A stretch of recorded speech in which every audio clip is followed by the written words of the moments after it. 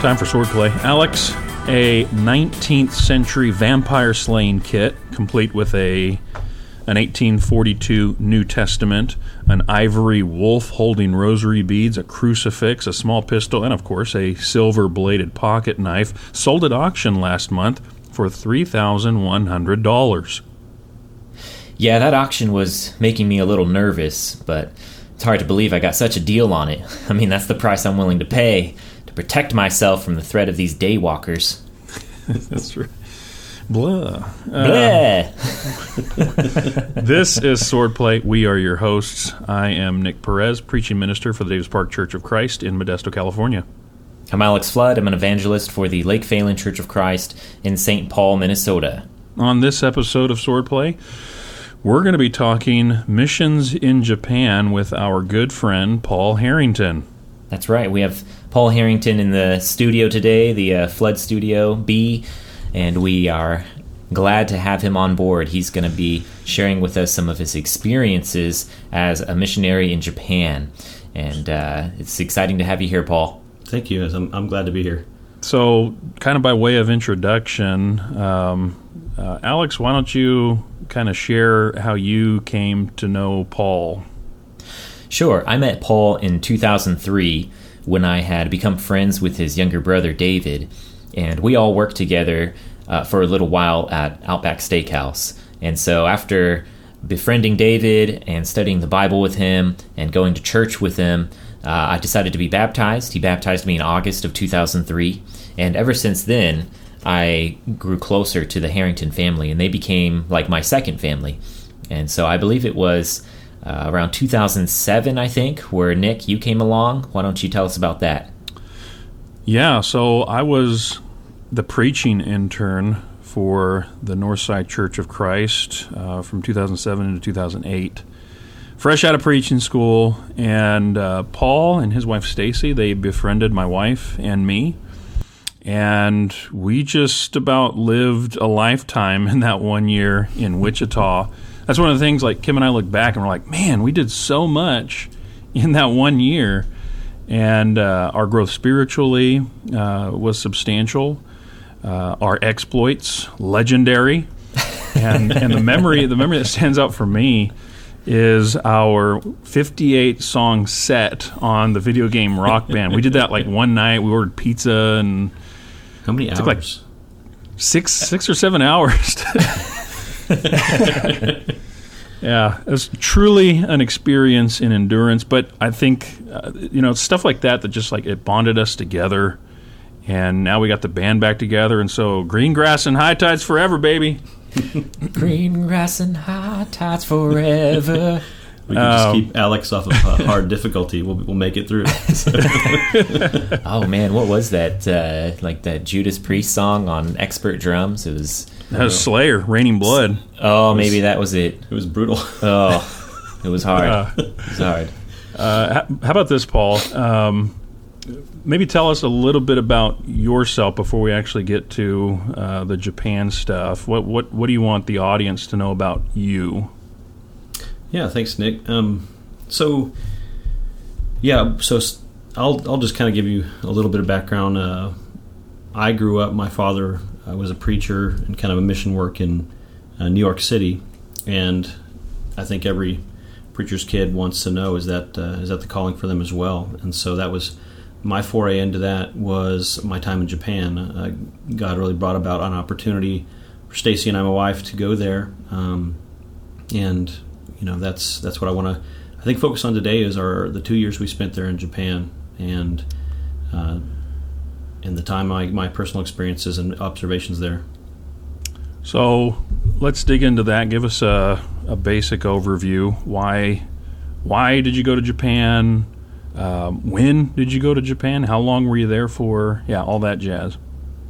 Excellent. Yeah, so first of all, I want to say thank you guys for having me on the podcast. I love spending time with you guys, and I love the Swordplay podcast. It's a great podcast, and I can't remember the last time we were all physically together. I'm here physically with Alex today. It wasn't too terribly long ago that Nick, you came to our house in Kansas, yeah. And so, but all three of us together, I mean, it's a long time ago. So, over 10 years. Yeah.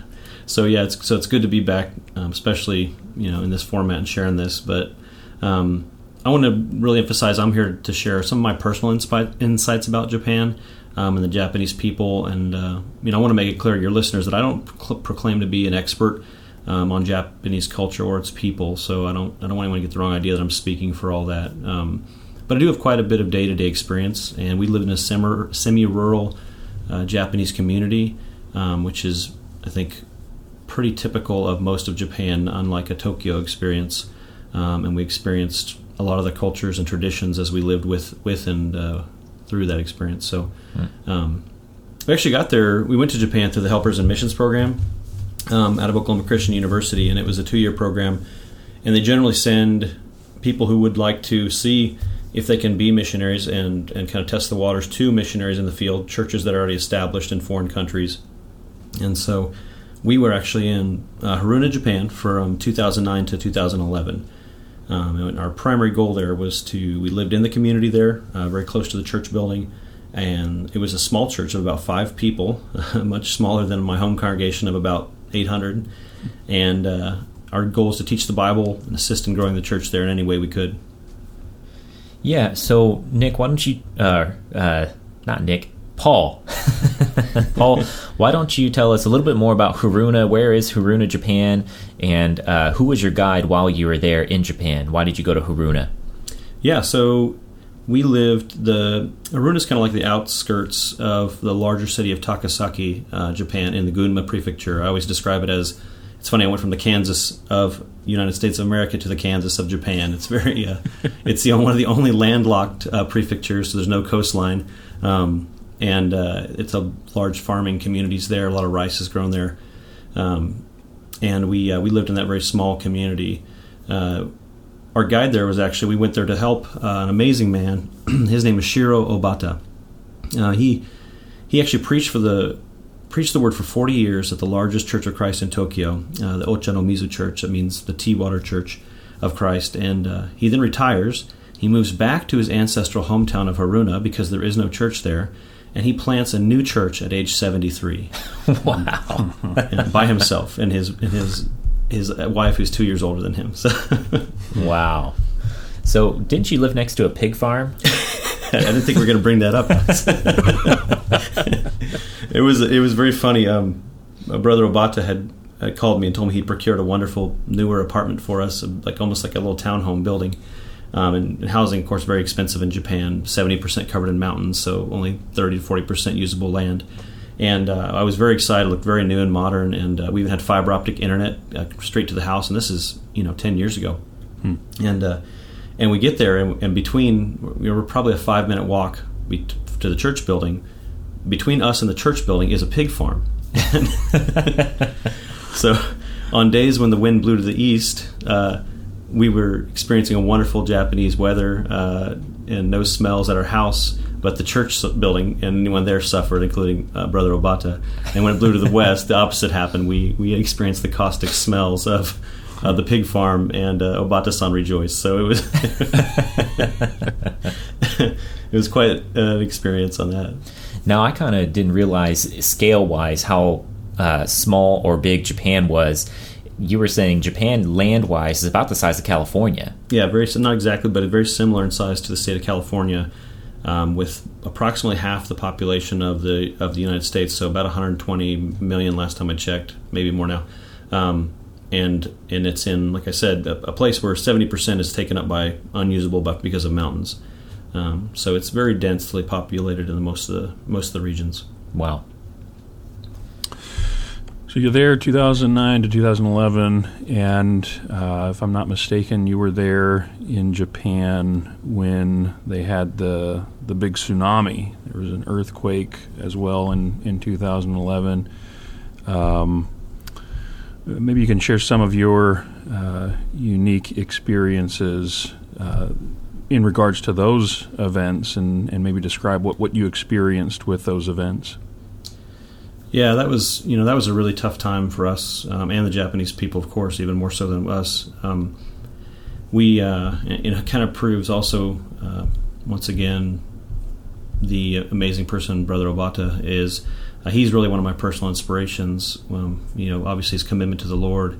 He proves the fact that you'd never retire as an evangelist, and we weathered a lot of that together as well. But we were actually driving together. We were on our way to the airport, Narita Airport near Tokyo, and we were on an elevated roadway, kind of hanging by these guide wires.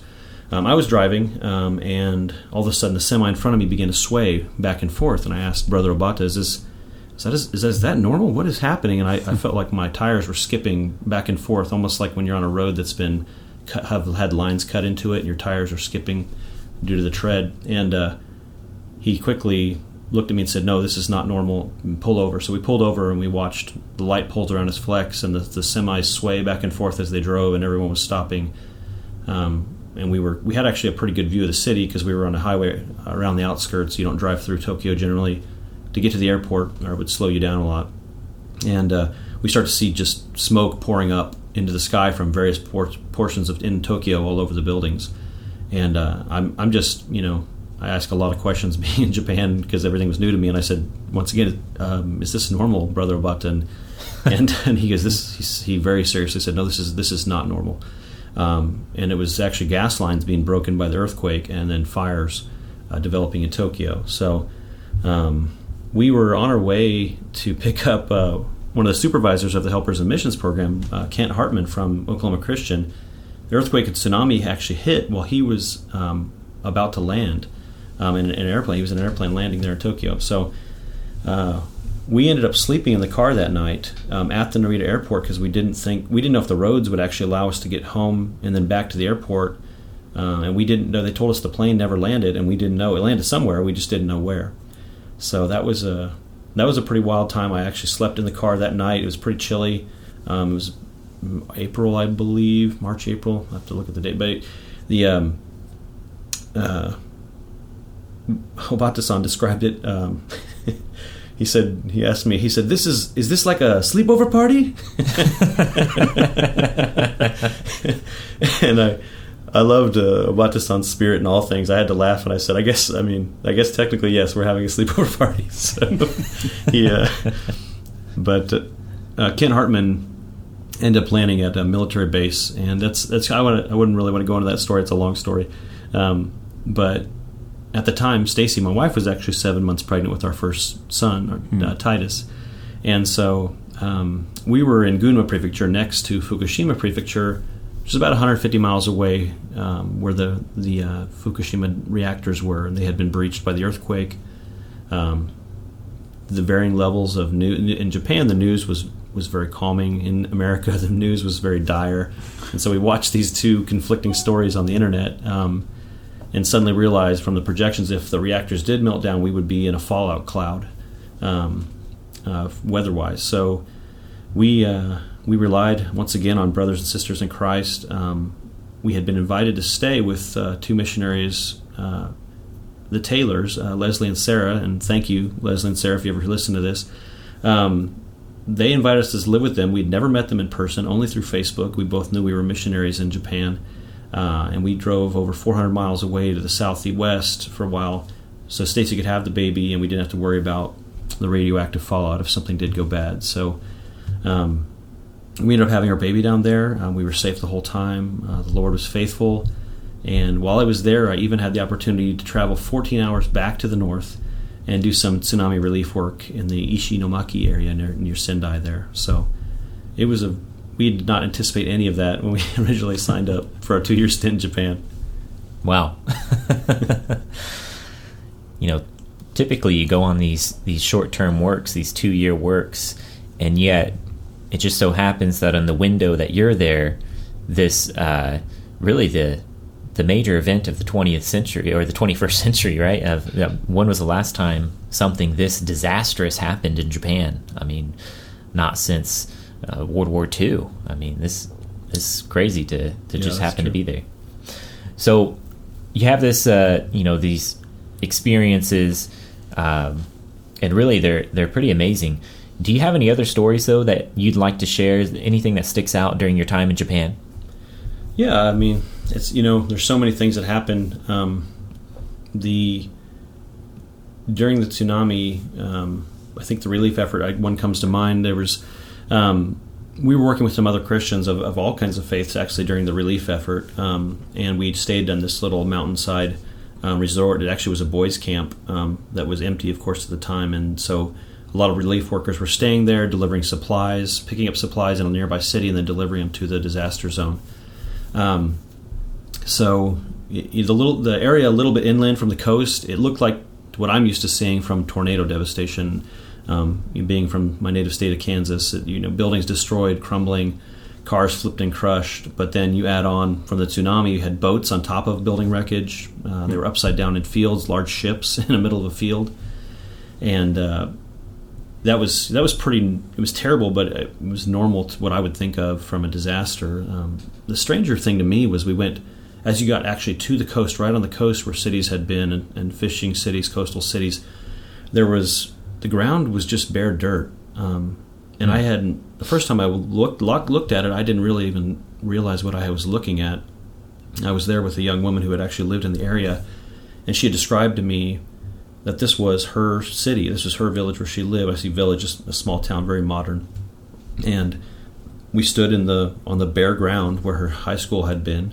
She pointed to where her parents had worked in a business, and the crazy thing was there was absolutely nothing. The tsunami had come in, and when it comes in, it rises very quickly, and as it rolls out, it comes almost like a blender. It takes concrete and cars and debris and shreds everything as it rolls back out to sea.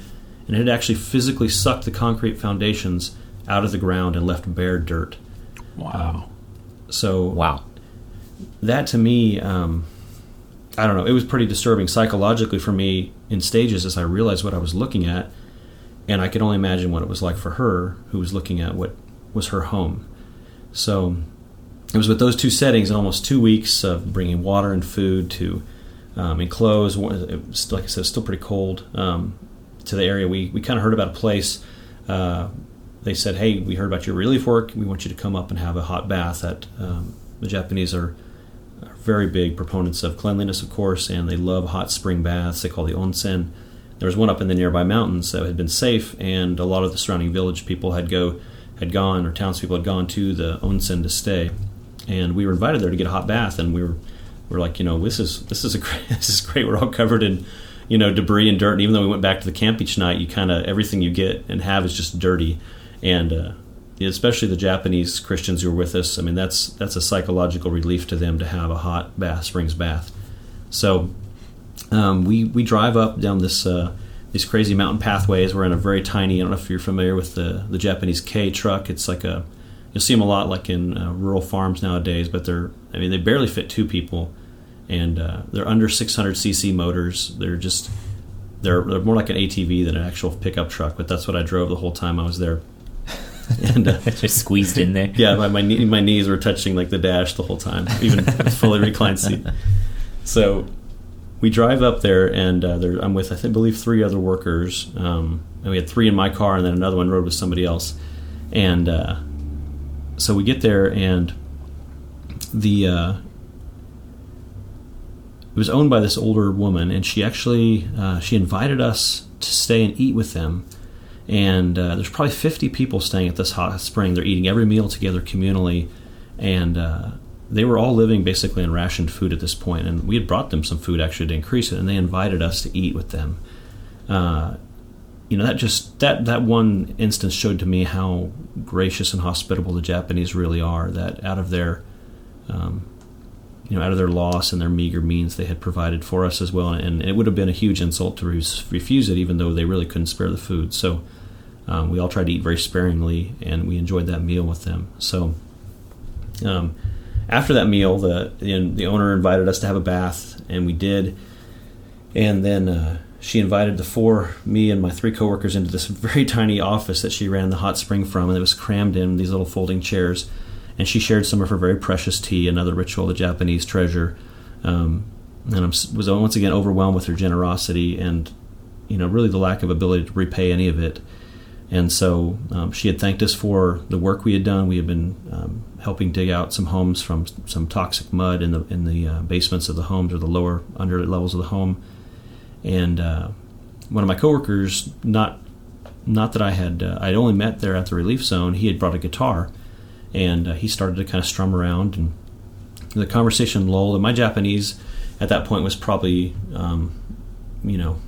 kindergarten to first grade. So trying very heartily to keep up with the conversation, but exhausted mentally from listening to and translating in my head, exhausted physically. And I asked him if I could just, if I could play. Unbeknownst to me, he said sure, and all of a sudden everyone became quiet in the room, and we're all looking at me and the guitar. Open mic night at the Hot Springs. Yeah. And I'm racking I took one semester of guitar in college. I was planning to, play a few chords, just pass the time. I really only knew one song. And I told my coworker, I was like, I only know one song. And he said, play it. So I began to play, and the only song I knew was "Everybody Hurts" by R.E.M.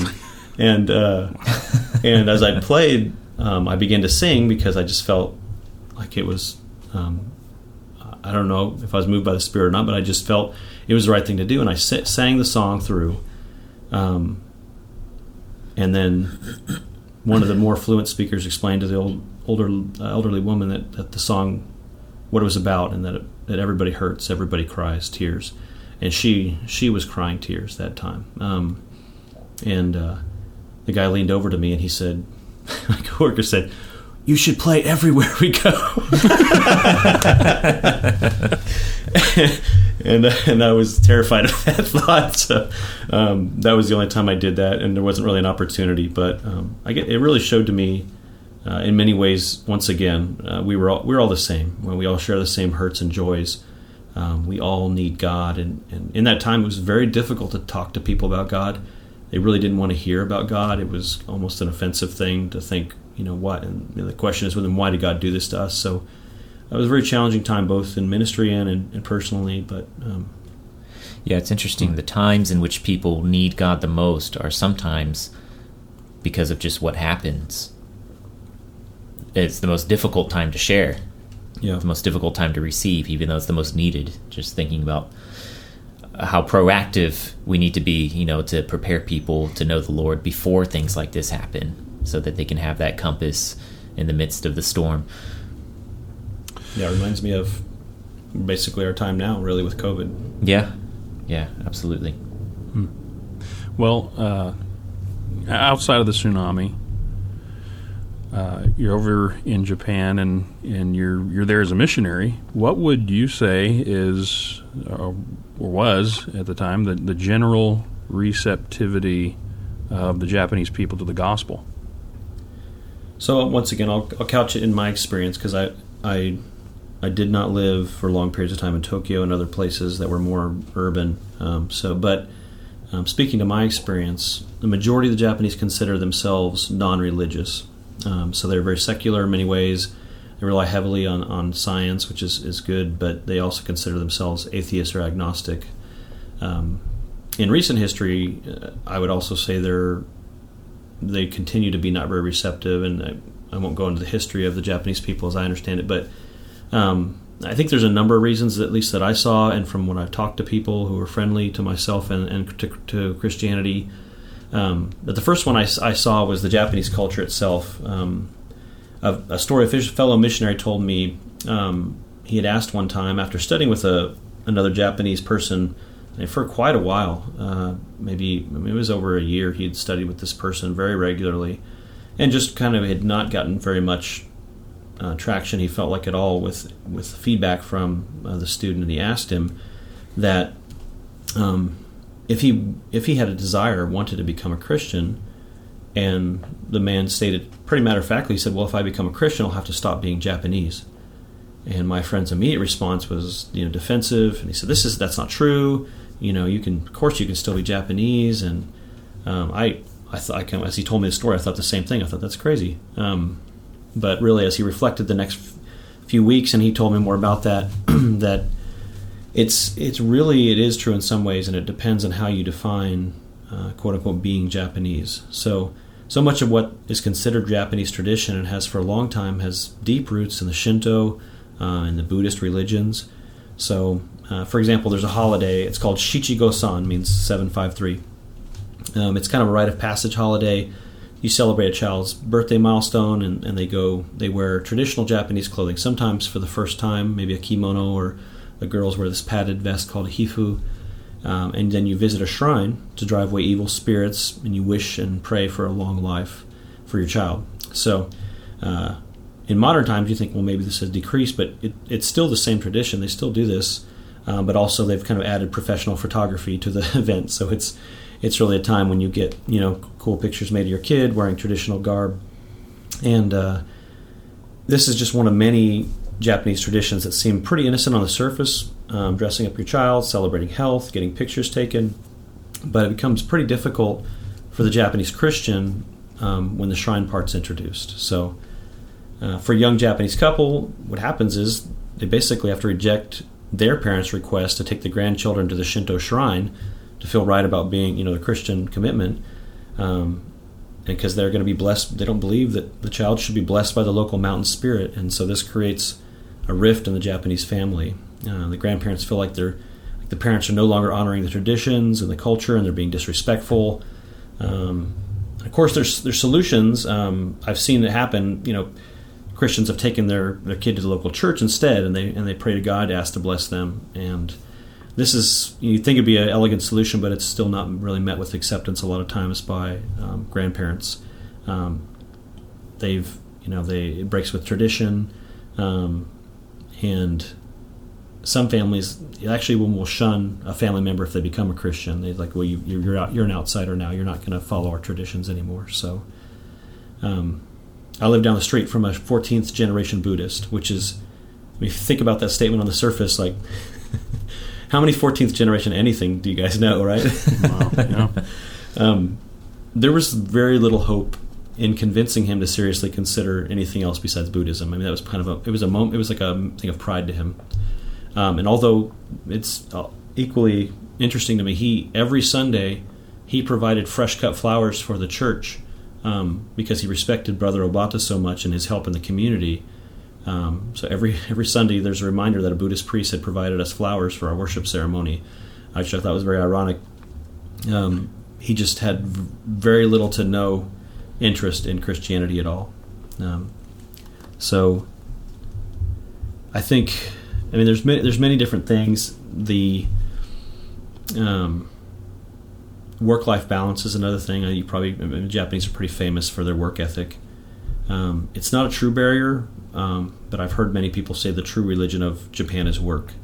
So if someone thinks they must attend church every Sunday, and there's a lot of very conservative traditional beliefs that have equated Christianity to attendance, unfortunately, then if they think they can't go to church every Sunday because of their job, then that means they also can't become a Christian, because they're conscientious and they don't want to dishonor that commitment. So they just say, well, I can't become a Christian, which is obviously, it illustrates a deeper level of misunderstanding about Christianity and what their teachers taught them. And finally, the Christianity and the idea of sin itself is actually so foreign to the Japanese, it sometimes takes many years to convey the truth about that concept of having there's one true God, the need for redemption and things like that. So, although in modern times, younger people and these ideas are becoming more widespread, so there's a little bit of a ground being set, foundation. It's easy to forget how much foundation we set in the Western culture through, the Judeo-Christian history we have. But some of that, it's becoming easier, I think, in Japan, but it's still very difficult. So you mentioned several things discussing these barriers that you experienced in Japan, and observing the receptivity of the gospel to the Japanese people. You mentioned how you have a lot of secularness, like on the surface, a lot of people sort of just as atheists or agnostics, but then you also have on this other level in the culture this tradition of Shinto and Buddhist beliefs and rituals that still go on today, where it's not necessarily they believe in the doctrines of those beliefs, those rituals, but it's a part of them, it's part of their Japanese identity. And so it almost reminds me, there was a movie, I can't remember what the movie was, but it was like one of those World War II like Japanese movies, and they were saying how there's two Japans, right? And there's Japan that everyone else sees, the world sees, and then there's the real Japan that nobody else gets to see. And so just kind of reminds me of that idea. It's just like the Japan the world sees is this modern, up-to-date, materialistic worldview place, but then there could be this underlying Japan that you see maybe within their arts and their storytelling and their culture and in their traditions. And so why don't you dig in a little bit more, tell us some more about Shintoism, about Buddhism, and really describe for us as best you can the Japanese worldview concerning the spirit realm, and even if age makes a difference, the view of first generation, second generation, third generation, the community. Because you did mention grandparents being disappointed and disowning, children or grandchildren who break off into different belief system like Christianity. Why don't you dig into that for us? There's like 5 things I asked you to do, but just dig into that as best you can. Yeah, you touched on a lot of, I think, really good points, Alex.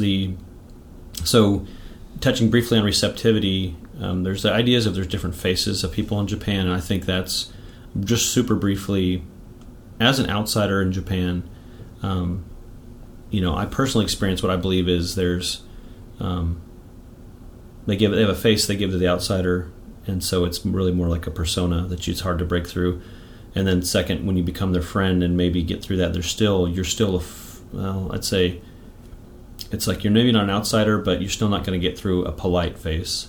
And to see the real Japanese person, and this isn't very different from all of us, but it's very very pronounced in Japan. So to make some breakthroughs there is difficult just because of that fact too. But speaking to the Japanese worldview, so there are definitely some differences I saw due to age. Japanese young people love Western culture, and they are very friendly to Americans in the West, and so they want to learn about a lot of things. But it's easy for a new missionary to take that desire to know about Western things as receptivity to Christianity, and it's not always. And they'll study the Bible with you for weeks and be like, "Oh, that was super cool, thank you so much," and then have no interest to pursue further. But it's just like filing away the knowledge. They learned about this Western thing. It's like an anthropological study to them. Yeah, or just thank you for telling me about your local baseball team. Sure. So, but yeah, just like in many countries, I think the older members are definitely more conservative from my experience. They're more locked into the traditions of the culture.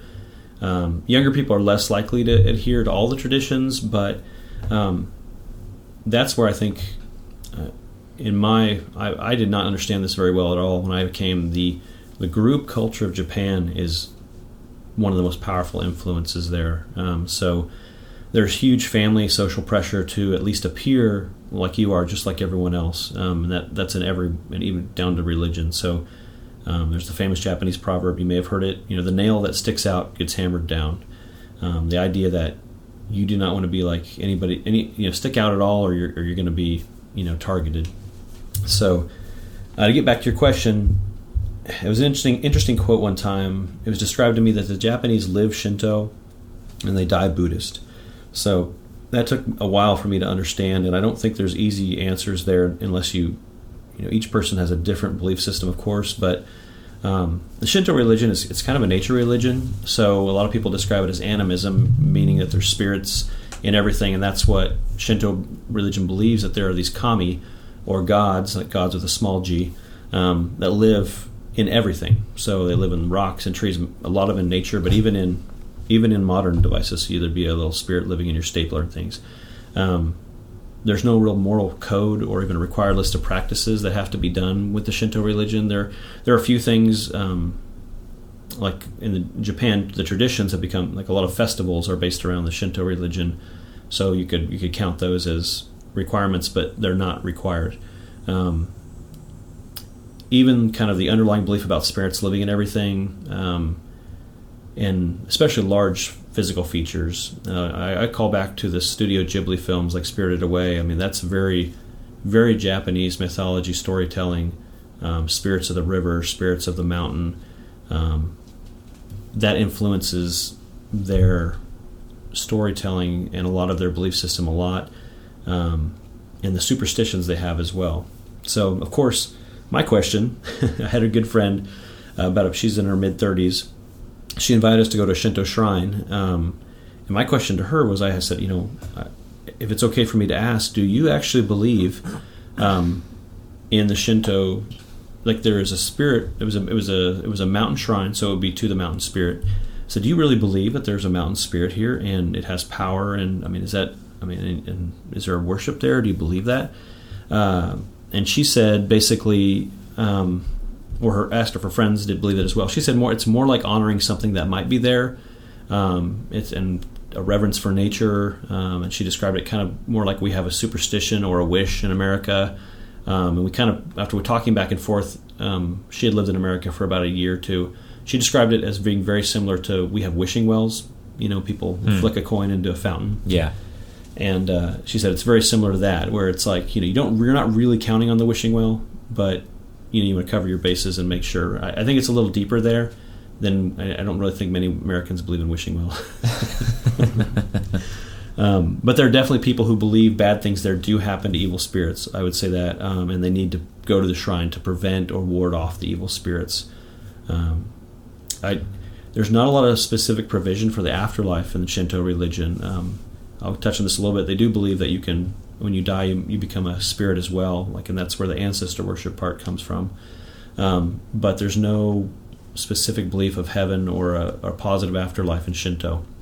So a lot of people have taken on... No, like purgatory or... Correct, yeah. Okay, holding place or anything like that? Yeah, nothing. In Shinto, you can become a spirit like the mountain spirit and inhabit something, and you may become a higher spirit class, more powerful spirit, but you're basically still on Earth, from my understanding. It's pretty... there wasn't a lot of hard and fast rules when it was explained to me. So, but Buddhism has a lot more, tenets and ideas about like nirvana, heaven-like state, things like enlightenment. So, I think that's why they say you live Shinto and you die Buddhist. The few funerals I attended one and I saw a few. They were all Buddhist that I saw there, except for there was a Christian funeral at a church as well, but that was pretty rare because because I was a missionary, I got to go to that. So the ancestor worship, I thought it was Buddhist, which I had to reference a lot talking to people because I was very confused. But that's to me is more of a Chinese kind of Taoism idea, Confucius and ancestor worship. But to them, it goes back to that possibility that their ancestor or their parents may have died and still be inhabiting the house they live in, and so they're venerating them, and it's less worship, but it's a type of honoring. So the Japanese religions, they are very comfortable with syncretism, meaning, of course, they combine. So they have aspects of Shinto, aspects of Buddhism, and I even encountered one guy who was basically like, yes, I like Jesus Christ too. I'll be a Christian too, and he had no problem. He was like, I attend the Shinto festivals. I go to the Buddhist shrine, and I will go to church occasionally and pray. And it was just like, sure, just adding it on to the more religions the merrier. And so, just to be clear, when people do ancestor worship, they're thinking of that from a Shinto perspective. From my understanding, yes. And that's like, things like lighting incense and things like that in the house. Yep, or they'll have a statue, a family shrine near and somewhere on the land that looks like a lot of times they're very old, so they kind of represent the whole family, but there'll be a little eroded, like human-like statue, and they'll put clothes on it. You'll see like these little aprons or things, and they'll put food outside of it during festival times, things like that. Do they consider that type of veneration a form of worship, or to them is it just a form of like when we go to a cemetery and we lay down flowers at the grave of a loved one, right? Or we put like, something sentimental or, buried with our loved one, or we have these like celebrating the anniversary of someone's death, or, this is how many years we would have been married or something like that. Like we do these things that we don't really attribute to a particular like form of worship, but it's just like almost like a form of just coping with life and death and So we do that. We understand that from an American's perspective because we go to cemeteries and we put down flowers. Is that how the Japanese people view their, going to the family shrine, lighting the incense for the dead family members? Do you know? From my experience, it's yes to all of the above. So there is obviously this desire to connect, but there's also, they do believe that there's a potential that their ancestors are living in their home and protecting them, and so they do that to help encourage that and to have goodwill towards the ancestors. So there is, and I like think an acknowledgement of a existence and like co-beneficial like things going on. And there's some people I do believe who do deeply believe that they're living with all their ancestors. Okay. There are some people I think who just do it for tradition and to appease their parents, and it's just so very, very just like American, youth and their parents. So. Oh yeah. Well, I've even heard people in America say that, like, my loved one died, but I still believe they're here with me. Like, I still believe their spirit is with me, or I still believe they're watching down on me, or that there's still this connection that exists between them and the dead one.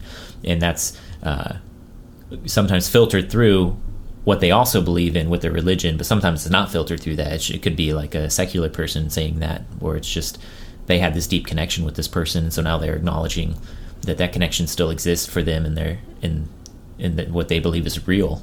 And so it's just reminding me of that. It's like, maybe this isn't so different, in the Asian cultures. Yeah, I think everyone picks up these things along life, and some people always, you always meet people with personal experiences who have, they believe something very specific from an experience that may not completely, jive with everything else in their belief system. So I think it's pretty standard.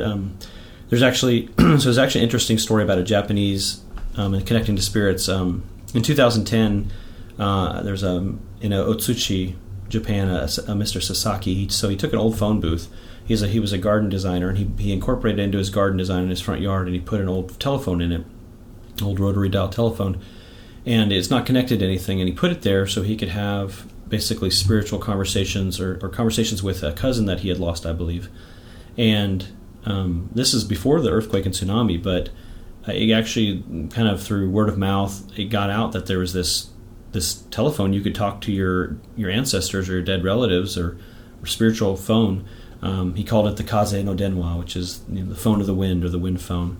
And all of a sudden people began making these like pilgrimages to it. They still do. They visit it and they write notes down to their loved ones in this notebook. And they have these conversations. They recorded some. There's actually a really interesting piece on NHK did a documentary on it, a little small piece, and then there was even a This American Life segment on it that's pretty interesting, where they asked and they were able to record some of the conversations people had, and they were, a lot of them just very, very human conversations, just asking, please come home, like their father or mother was missing still in the tsunami, and they wanted them to come home.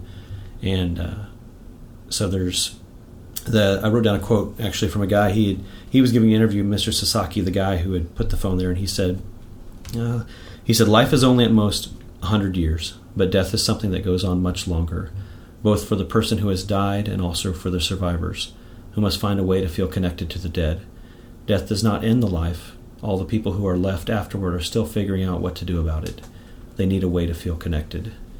And I think that's a really, I read that, I thought, that's a really apt description of both the Japanese and really us as well.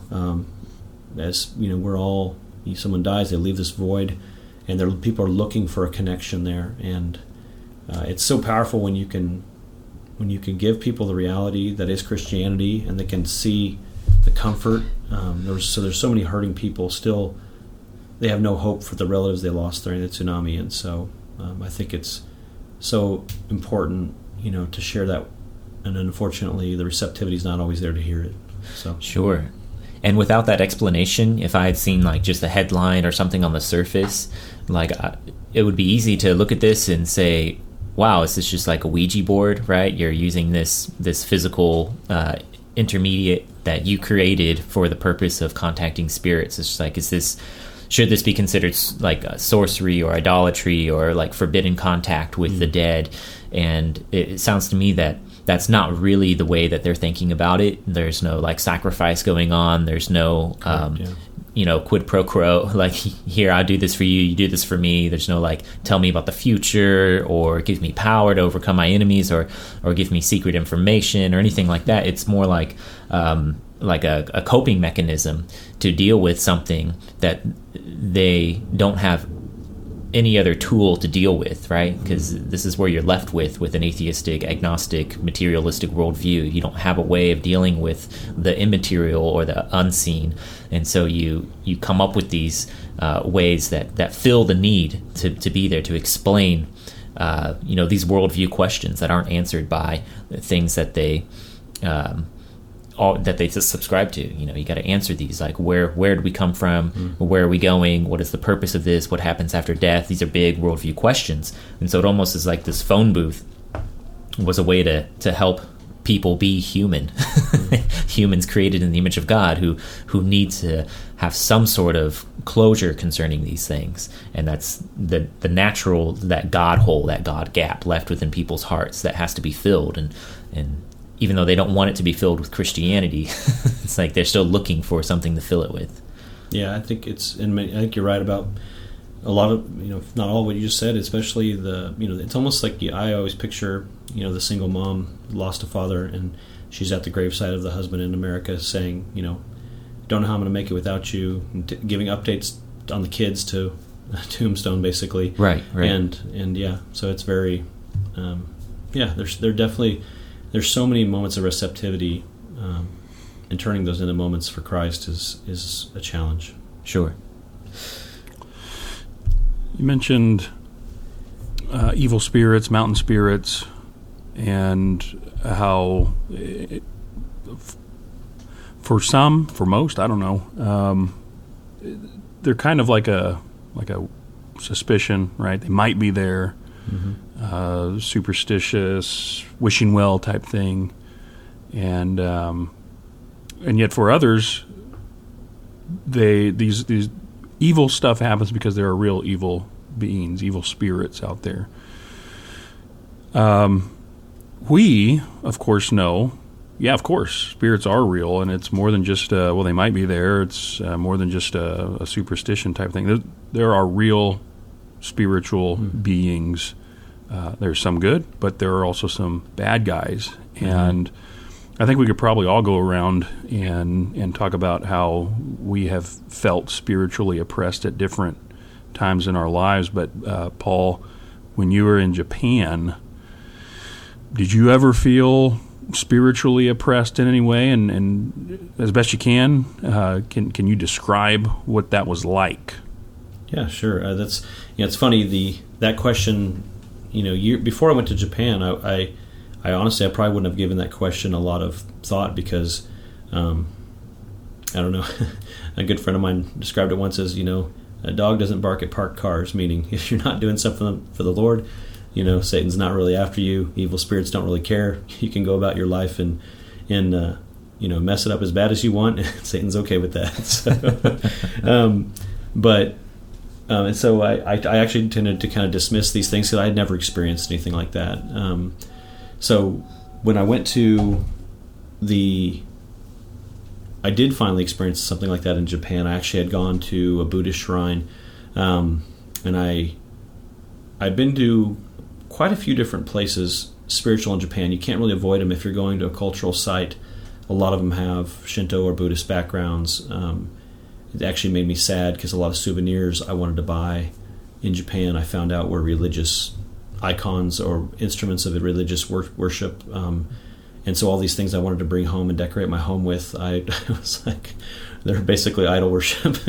But we went to specifically one Buddhist temple, and from the moment I stepped on the grounds, it sounds wild, but I felt an intense heaviness. I describe it like an oppressive weight just the whole time. I spent time there walking around and talking to people. It also had aspects of a lightheadedness. And I felt, I don't know if you've ever, I describe it as, it's like, when you're doing something on the edge of your conscience and you're like, you don't feel right about it. And your conscience has some, call to you that this is not right. I tried to ignore it. I thought it was maybe I hadn't eaten enough that day. It lasted and persisted until we left that shrine. I prayed in the car. I prayed on the way home, and that was the only time I physically felt anything like that in my experience. Right. Has it been similar to anything you guys have had happen? Well, before we go into that, quick question: those, gate-looking like pergola things. Those they're normally red, yeah. And they have these two poles and then this cross beam, but it's like decorated. It's the Torii Gate. Are those Buddhist or Shinto? So that is a Shinto. Shinto. That shows or illustrates that you're entering a spiritual realm of that spirit, whatever it's set up to be. So it's considered a gateway. Mm-hmm. So you cross through that gateway and you're entering into space that is distinct from the space you came in from. Yeah, from my understanding, correct. Yeah, so that's not unfamiliar to the Bible or to the Judeo-Christian worldview, the idea of sacred space versus unholy space, and the distinction between those realms on Earth. When you to me that goes along with what you experience with stepping into this space where all of a sudden you have this heaviness and this spiritual darkness upon you. It almost reminds me of the plague over Exodus, where God put a darkness, and it said that the darkness could be felt, that there was some physicality to it. So, yeah, there's I think there's something there. I think that's legitimate, and it fits with the Christian worldview. I don't know, Nick. Have you had any experiences with something like that?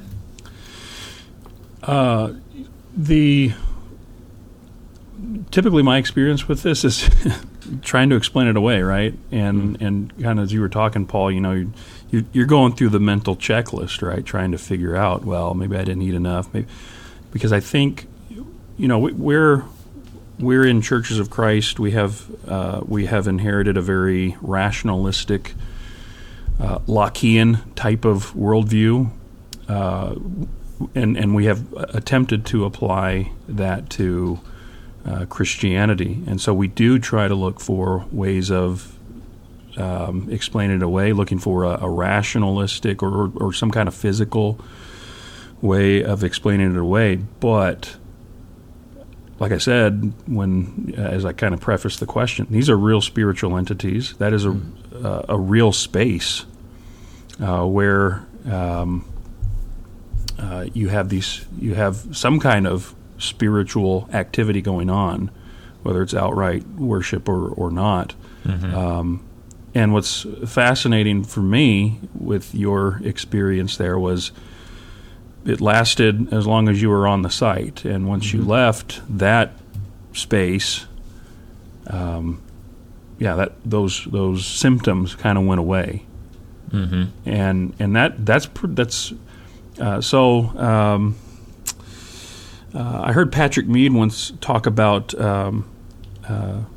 thin places, right? And like there are places and spaces that you can go to where the barrier, whatever that is, metaphysically between our physical realm and the spiritual realm, it's just it's thinner than normal, and it could be.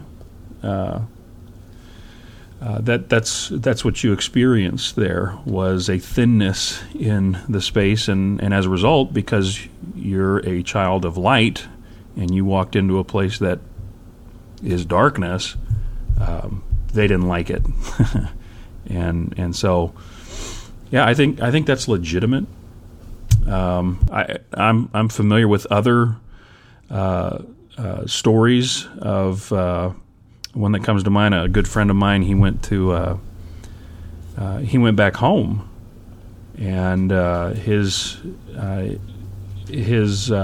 family dabbles in various dark things, and whenever he'd go home, it was just kind of like what you described, an oppressive heaviness, and it took him a while to kind of make it click, but once he did, it was like, oh, that's what's going on every time I go back home. And he also had like other extraordinary things that would happen whenever he'd go home, and some of it had to do with just things people would say that were kind of out of the ordinary, out of character, and again, these are real. We can do our best to rationalize and explain the stuff away, but I think when we do that, we end up with kind of a Sadducean worldview, right? Sadducees, they didn't believe in angel spirits and the resurrection. Well, we believe in the resurrection. I think we believe in angels, but it's that spirit part that we double clutch, right? And even the angels, right? It's kind of like, well, yeah, God has angels, but they don't really, they're not really impacting us. And that is diametrically opposed to what we read in Scripture, where, well, actually, yeah, what goes on in the spiritual realm impacts the physical realm. Go back and read Daniel 10, right? Go back and... Anyway, I'll get off the soapbox here. No, good. Yeah, it's good. It's good to hear and good to say. I think it's important. Yeah, I had a similar experience to what you described, Paul, when I was in India, and I was only in India for a month, but we traveled quite a bit, saw a lot of different places, went to different shrines, and we went to a place in New Delhi called the Swami Narayan Temple, and it was, just imagine Indian Disney World. I mean, it's huge. It's this huge complex, and they even have the boat ride where you go through a building on a boat in this water, where like you have these exhibits of how India invented everything and how like they founded every science and every they founded chess. They founded like all these different. They're the creators and birthplace of everything, and you go through these robotic like animatronic like scenes that tell basically the gospel of Swami Narayan. I mean, where he does things like multiply fish and things like that. And so I felt when I was there very similar physical description, where it felt like there was a weight on top of me. It felt like the air that I was breathing was very thick and heavy, and like it wasn't because of the weather. And I felt like there was something there that was basically pressing its thumb down on me, saying, "You don't belong here. Like, what are you doing? Like, get out. Like, I'm not welcome," basically. And it was a similar thing. Like, it lasted when I was there, and it went away when I left. And any kind of lingerings, would just drive me into prayer. And similar experience. And I think even here in America, people can, if they think about it, there's that place maybe in your neighborhood or in that part of downtown that you frequent where like you walk and it's like as soon as you step, like your first step into this part of the neighborhood, you're just like, this part is different. Like, this feels a little more dangerous. Like, and nothing's happened to you. Nobody's waved a gun in your face. Like, you didn't see like a needle on the ground. It's just like you stepped into this space and you had a gut feeling that like, I am in a different, like, this is getting more dangerous. I'm in a different place. And I think that's a common experience, but we don't have the hook to hang it on, right? And so we don't lock it away in memory. We're like, here's when this happens. It's just like, we just filter it out of what we think is important and not important in our daily experience. So we all have these, I think, spiritual experiences, and it can go both ways for something good or bad. And I don't know, is there any kind of experience that you would call supernatural? I mean, of course, we've been talking about supernatural things, but what about anything scary, anything comforting or encouraging, good or bad? Do you have anything there from Japan? So fortunately, other than that impressive experience, there wasn't much that I recognize as supernatural working against me. In some ways, I think it was because, being 2 years in a place where even after taking 4 years of Japanese, your just language is not that great until you're immersed. And so my threat level was probably pretty low to the Japanese, unfortunately, as far as the Christianity and the evil spirits. But we did have actually one incident that I look back on, and I've always questioned whether it was a time of spiritual warfare. So we actually had a 3-day gospel meeting. This is the traditional Church of Christ gospel meeting. Brother Obata is very old school, and he had this idea. And we had 2 people visiting from the U.S., good friends of mine, Tim O'Neill and Darren Dops, and we planned a 3-day gospel meeting. And I made up a flyer, and Stacy worked on it for a long time. And we passed out hundreds of these things, and we had pretty good turnout. I mean, I think it started the first night, it was maybe 50 or 60 people, and it dwindled, but we still had a good solid 20 or 30 people each night. Nice. And at the end, and this is a pretty rural community, at the end, only one person had any interest in responding. So we were, instead of being pessimistic, we were overjoyed. It was like, this is a pretty good return on investment. It worked. 3 days, one person. And so it was this woman in probably, I would say her mid-50s, very emotional, and she just was overjoyed. It was after the gospel meeting, the 3 nights of talks, she stayed and talked with Darren and Tim and I, and Obata-san helped translate, and we had all spoken English. The 2 guys had spoken English, and Obata-san had translated, and I actually, Obata-san helped me translate mine. I'd spoken Japanese. And so after that, we set up a Bible study with her, and things were just moving right along. Tim and Darren went back to America, and we were like, okay, this is great. At that point, I think the church was up to 8 people, and that's a pretty big percentage increase if you get one person. So that's right. Over 10% growth. And so this person, though, I won't use her name, but she suddenly, her behavior just became very erratic. So she came to, I think 2 studies at the building, and then after that, she began to call me at my home, and she spoke so quickly and refused to slow down. Even I kept telling her, please slow down, I'm having trouble understanding you. I began to just record the conversation because I understood a few words, and they were kind of, I was to protect myself. So it was words like oppression and persecution and help me and all this. And I was like, is this woman in danger? And do we need to engage the law? And so I took them to Brother Obata and played him back. And I said, I don't want to break her trust, but I feel like you're a trusted brother. Can you please help me translate this? And he said, he sighed, and as he interpreted for me, she was saying, I don't want to study at the church anymore. I want to study at your home. And I want to, and I was asking her why, sometimes not always understanding what I was asking why about, and she had said Brother Obata was persecuting her and oppressing her, and had basically attacked her. And this is a 74-year-old Japanese man. I've never seen him do anything in his life that wasn't for the good of other people.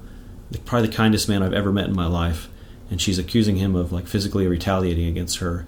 And she would just call me evening after evening with these they got worse and worse, these calls, bad-mouthing him and wanting to meet somewhere else or meet in our home. And we had just kind of decided we weren't going to invite her into our home. And so we just for our own protection. And finally I just said, I'd written down some things to say, and I said, I'm sorry you're feeling this way. I'd love to continue to study the Bible with you. I really feel like you are getting a lot out of these studies, but we need to do them at the building. Even if Brother Obata is not there, we can continue to study as best as we can, even though he is my primary interpreter. And after I'd kind of drawn the line, she vanished. She ghosted out the church. I never saw her again, never heard about her again. Mm-hmm. And it was like once I wasn't going to be the fall guy or blame him or listen to her, she disappeared. And at the time, I thought it was very strange, and we were very disappointed and disheartened. But in retrospect, months later, I felt like we had been protected from something terrible. She was very unstable and she was out to cause a problem and to spiritually and reputation-wise hurt Brother Obata. And to this day, that felt more to me like a spiritual attack on the church because we had the gospel meeting. But after that, never heard again from her. So very, very interesting. Wow. Now, I don't know if you were planning on talking about this, but there was a person that you studied with who did become a Christian, isn't that right? That's correct. Yeah, that actually was going to be my encouraging story. So, once again, through my feeble language skills and through 2 Bibles, an English Bible and a Japanese Bible, I studied with a young man named Ryosuke, and he at the end of our studies became a Christian, put Christ on in baptism, and as far as I know is still attending the church there to this day. So to me, I was very discouraged at times in Japan. It's a very spiritually dry place for a Christian, very little encouragement, and you just feel, I would describe, when you're in a Christian community in America, it's a spirit positive place. You're constantly not only soaking up and refilling from the Word, but also from your peers of encouragement. But in Japan, you're very isolated in most works, and there's always a spiritual deficit there. So you're constantly pouring yourself out, and unless you're plugged back in to the one true power source, God, and His Word in a very strong way, you can quickly deplete yourself. And I know I've heard the stories of many missionaries who've lost their faith in Japan. But to me, that story of Ryosuke was a very encouraging one. Through my feeble words and through really almost purely the Word of God only, my Bible and his Bible open next to each other, he came to faith and became a Christian. So to me, that once again proves it's not the messenger, it is God's Word who is out there. It will not return void. It is out there changing lives. And I think that was a really big encouragement to me when I needed it in Japan, after questioning really why we were there when the work was so hard. So that's a cool story. So let's, I guess, kind of summarize, right? The war, the battle isn't against flesh and blood; it's against these spiritual forces of darkness. And so, Paul, how would you describe spiritual warfare in Japan from your perspective, and also maybe how the native Christians there might describe it? Yeah. So I would say that spiritual warfare in Japan, I would start by saying first it's a very long-term battle. It's a long-term war. It's not just a short battle. The battle for the Japanese soul will take many, many years, and it takes workers who are committed to stay there long term. I still to this day, regret that it was not the right place for us to be long term, and that's maybe a topic for another podcast. But it's, we came back to continue the work of the Lord in America. But it's a long term, and it takes people committed there for their lives to be there with the Japanese. They say the average work is not effective there until year 10. So, which is 10 years on the field. Yeah. Wow. Which is a tough start. But to me, the spiritual warfare it was that way because it was manifested to me as a wall. And I hesitate to speak of the experiences of local Christians. I think that's a very unique experience to be a Japanese Christian.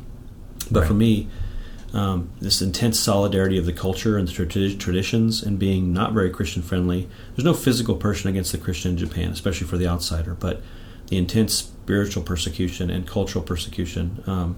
There's massive peer and family pressure to continue as everyone else around you. It's almost like you're not really a threat. You're just being ignored at the foot of a giant fortress or a stronghold. If I can use that word, I think of 2 Corinthians 10:4. And because of that, it's our weapons are spiritual. That's how we're fighting. We're breaking down these strongholds. In my experience, it's only through constant prayer, asking for God to work on its people in a specific area. Can you make any traction in Japan? And it's kind of like each person's actually part of the wall itself, because they're part of that culture. And we're pulling out one brick at a time of this wall, and it looks like a wall that will never crumble because every brick is reinforced by millions of others. But you're taking that one brick out to spiritual safety, and it takes a long-term commitment to this prayer, to praying, to break this down for God to do the work there, and it takes a long time of teaching and revealing the unhealthy habits and beliefs. But the Japanese, some of their culture is not healthy to the family, unfortunately. And I love the Japanese people. I'm not speaking ill of them as a people, but some of the cultural beliefs are are not healthy for young families, and the work-life balance and things like that. And they frown on mental illness, dealing with mental illness in any real way. That's more of a shame issue than it is something you deal with. So some of those things, revealing to the freedom in Christ, revealing the help in Christ, a life of peeling off the Japanese beliefs and revealing the true beliefs of Christianity, a life of joy and fulfillment, I think is one of the few solutions there. I've seen it happen recently, because I think the last word of encouragement I want to leave on this topic was actually recently received to a missionary I help support there, because I just believe he's doing such a good work. And he's just now seeing some amazing fruit in the kingdom after about 15 years. Wow. And he had moved a couple times, and he's dealing with a lot of youth in college. And so just as the Japanese do everything in a group, the people he's working with now are becoming Christians almost in a group. And after the first one, it's like that first, part of the wall falling away. They put on Christ in baptism, and almost within the next 6 months, like one by one, 3, 4, 5, 6 people came to Christ. And he said that his expectation is that is probably going to be the norm in Japan. Just as people will stay out of Christianity group, they will come to Christ in a group. And that community and being able to have that Christian group and build each other up is going to be so important for them. So, wow. What a revelation, because I could see how that would be in an American context criticized. It's just like, oh, were you just baptized because everybody else was getting baptized? Like we almost shun the idea of group faith, and we want you to have a strong individual faith. And it's like, it's the complete opposite in Japan. It's just like, no, they're a group people, and that's how they're going to come to faith, is as a group. And so making that shift in mindset, it's kind of blowing me away right now. That's crazy. It blew me away when he said it. I mean, he'd been there. I would consider him a veteran missionary, but it was new to him. And I just heard that this last year. And it's almost like it's more about, it opens up the belief that it's a possibility. Like before that, they didn't believe they really could. I mean, they say they studied, but they didn't really truly believe until they saw someone in their group become a Christian. All of a sudden, it became a reality that, oh, maybe I actually could really become a Christian. And it's humbling to see that new things are still happening, and especially in cultural contexts we're not familiar with. And I just I commend the commitment of the missionaries in the field. You're yourself, Alex, in the field of America, and Nick, you're in the field in California. But just consistently striving for the Lord over long periods of time to harvest that fruit. And what a blessing! I just there's not a lot of encouraging words coming out of Japan for receptivity, but that, to me, is a huge encouragement for us and the Japanese people. So how could anybody listening to this podcast, how could they help to support missions in Japan? Like, do you want to drop this guy's name or contact information? Or Yeah, so I would say there are two people or two groups that, if you have a chance, first of all, the Taylors, who are actually the people who took us in, Leslie and Sarah Taylor, they are looking for support still to go back to Japan and to stay there and to do that work long term. And so, and I can get you the link to their website. Yeah, we'll put that in the show description. Yep. And then Joel Osborne is another one that is the person I mentioned, and he is doing work there in Mito, and he's definitely, he actually, not only does he raise support for himself, he raises support for other Japanese Christians who are now joining him on his team. He's converted, and now Christ is converted, but he are now coming and being missionaries for him, giving their life to Christ and working full time for the Lord, and are seeking support because the long-term belief in Japan is that the Japanese will be the ones to convert the Japanese, sure, not foreign missionaries. Yeah, so that makes sense. But yeah, I would love to. I'll share those links with you for Joel and for Leslie and the Taylors. So sounds good. Any final thoughts from you, Nick? Appreciate you sharing with us today, Paul. The thing that stood out to me was that the 14th generation Buddhist, and do we know anyone who's 14th generation anything? It's like, wow, right? Those roots go deep, right? But Right. I also thought of 1 Peter 1:18, where he talks about people who were ransomed from the futile ways inherited from your forefathers, which is kind of like those are hereditary chains. These were probably 14th generation pagans that the gospel was first brought to in Asia Minor. But it's just like you said, the power's not in us; it's in the Word, and in the blood, because it's the blood of Christ that ransomed them, not silver or gold, but the precious blood of Christ. And so that's encouraging for me. Is the gospel is still sufficient. Amen. And it may not be, the entire nation of Japan or the entire nation of America, but there are still people that are looking for something. They're looking for the hope that the gospel message brings. And our